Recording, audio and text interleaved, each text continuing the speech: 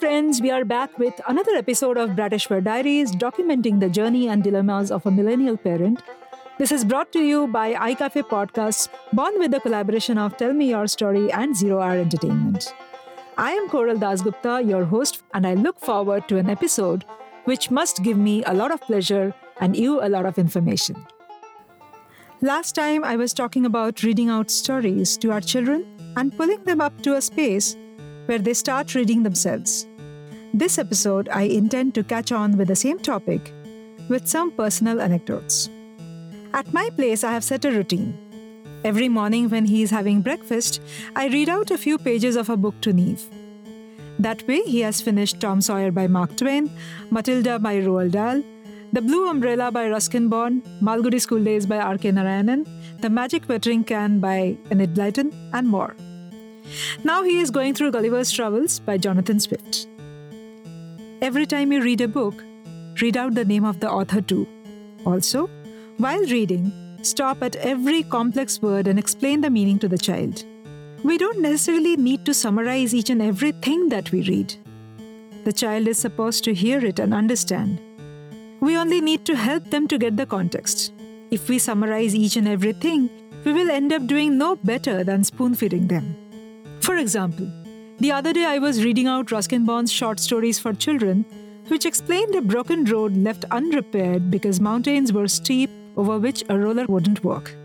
I explained to Neve how stone chips were mixed with adhesives and used on the potholes while repairing a road, and how roller settles the uneven road.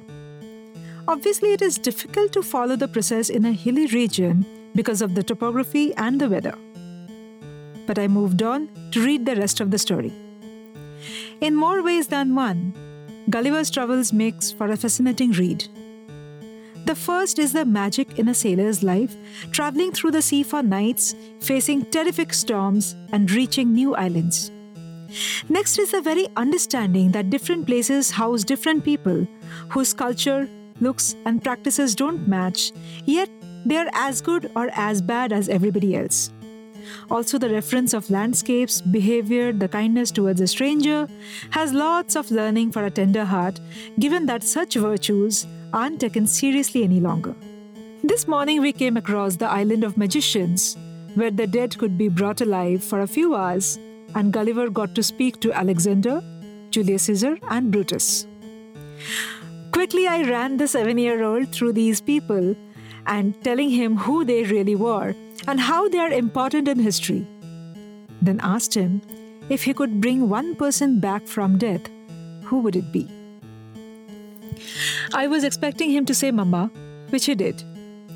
His Mama is my mother-in-law. We lost her 1.5 years back. He said he remembers his Mama bringing him banana chips. Neve loved banana chips once, but now he doesn't seem much interested. He had lost that taste since his Mama left him.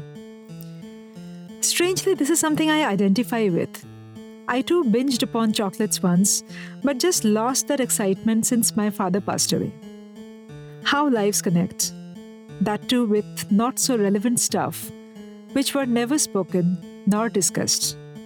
But an expression of pain silently passes on from one generation to another. Coming back to the topic, do read out stories to the children with wonderful expressions so they cuddle into you with great attention.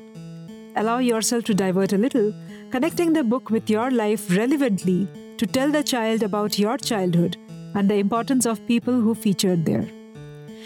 Try to be that DJ who would entwine the music of different times and weave a story out of a morning. Create memories. Remember, you might be reading out the story written by another author, but in the process, don't forget to author your own personal story with your little one. To offer a recap for this episode and the last one, number 1, don't force the children to sit with you and hear you read. Number 2, read slowly with wonderful expressions. Number 3, while you read, invite your family members to express excitement of hearing the story. Number 4, when they eventually come to spare undivided attention to your reading, ensure they learn the meanings and spellings of difficult words. Number 5, Read out the name of the author when you read the book. Number 6. Fix a regular reading time. Curb all provocations of skipping it. Number 7. Share your own life experiences relevantly. Create memories.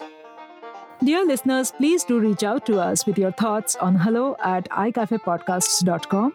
If there's something significant that you have to share, which benefits our audience, we will invite you to speak on our show.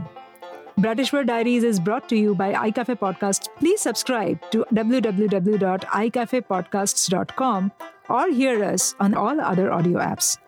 Stay tuned with us. We are brewing this on iCafe Podcast.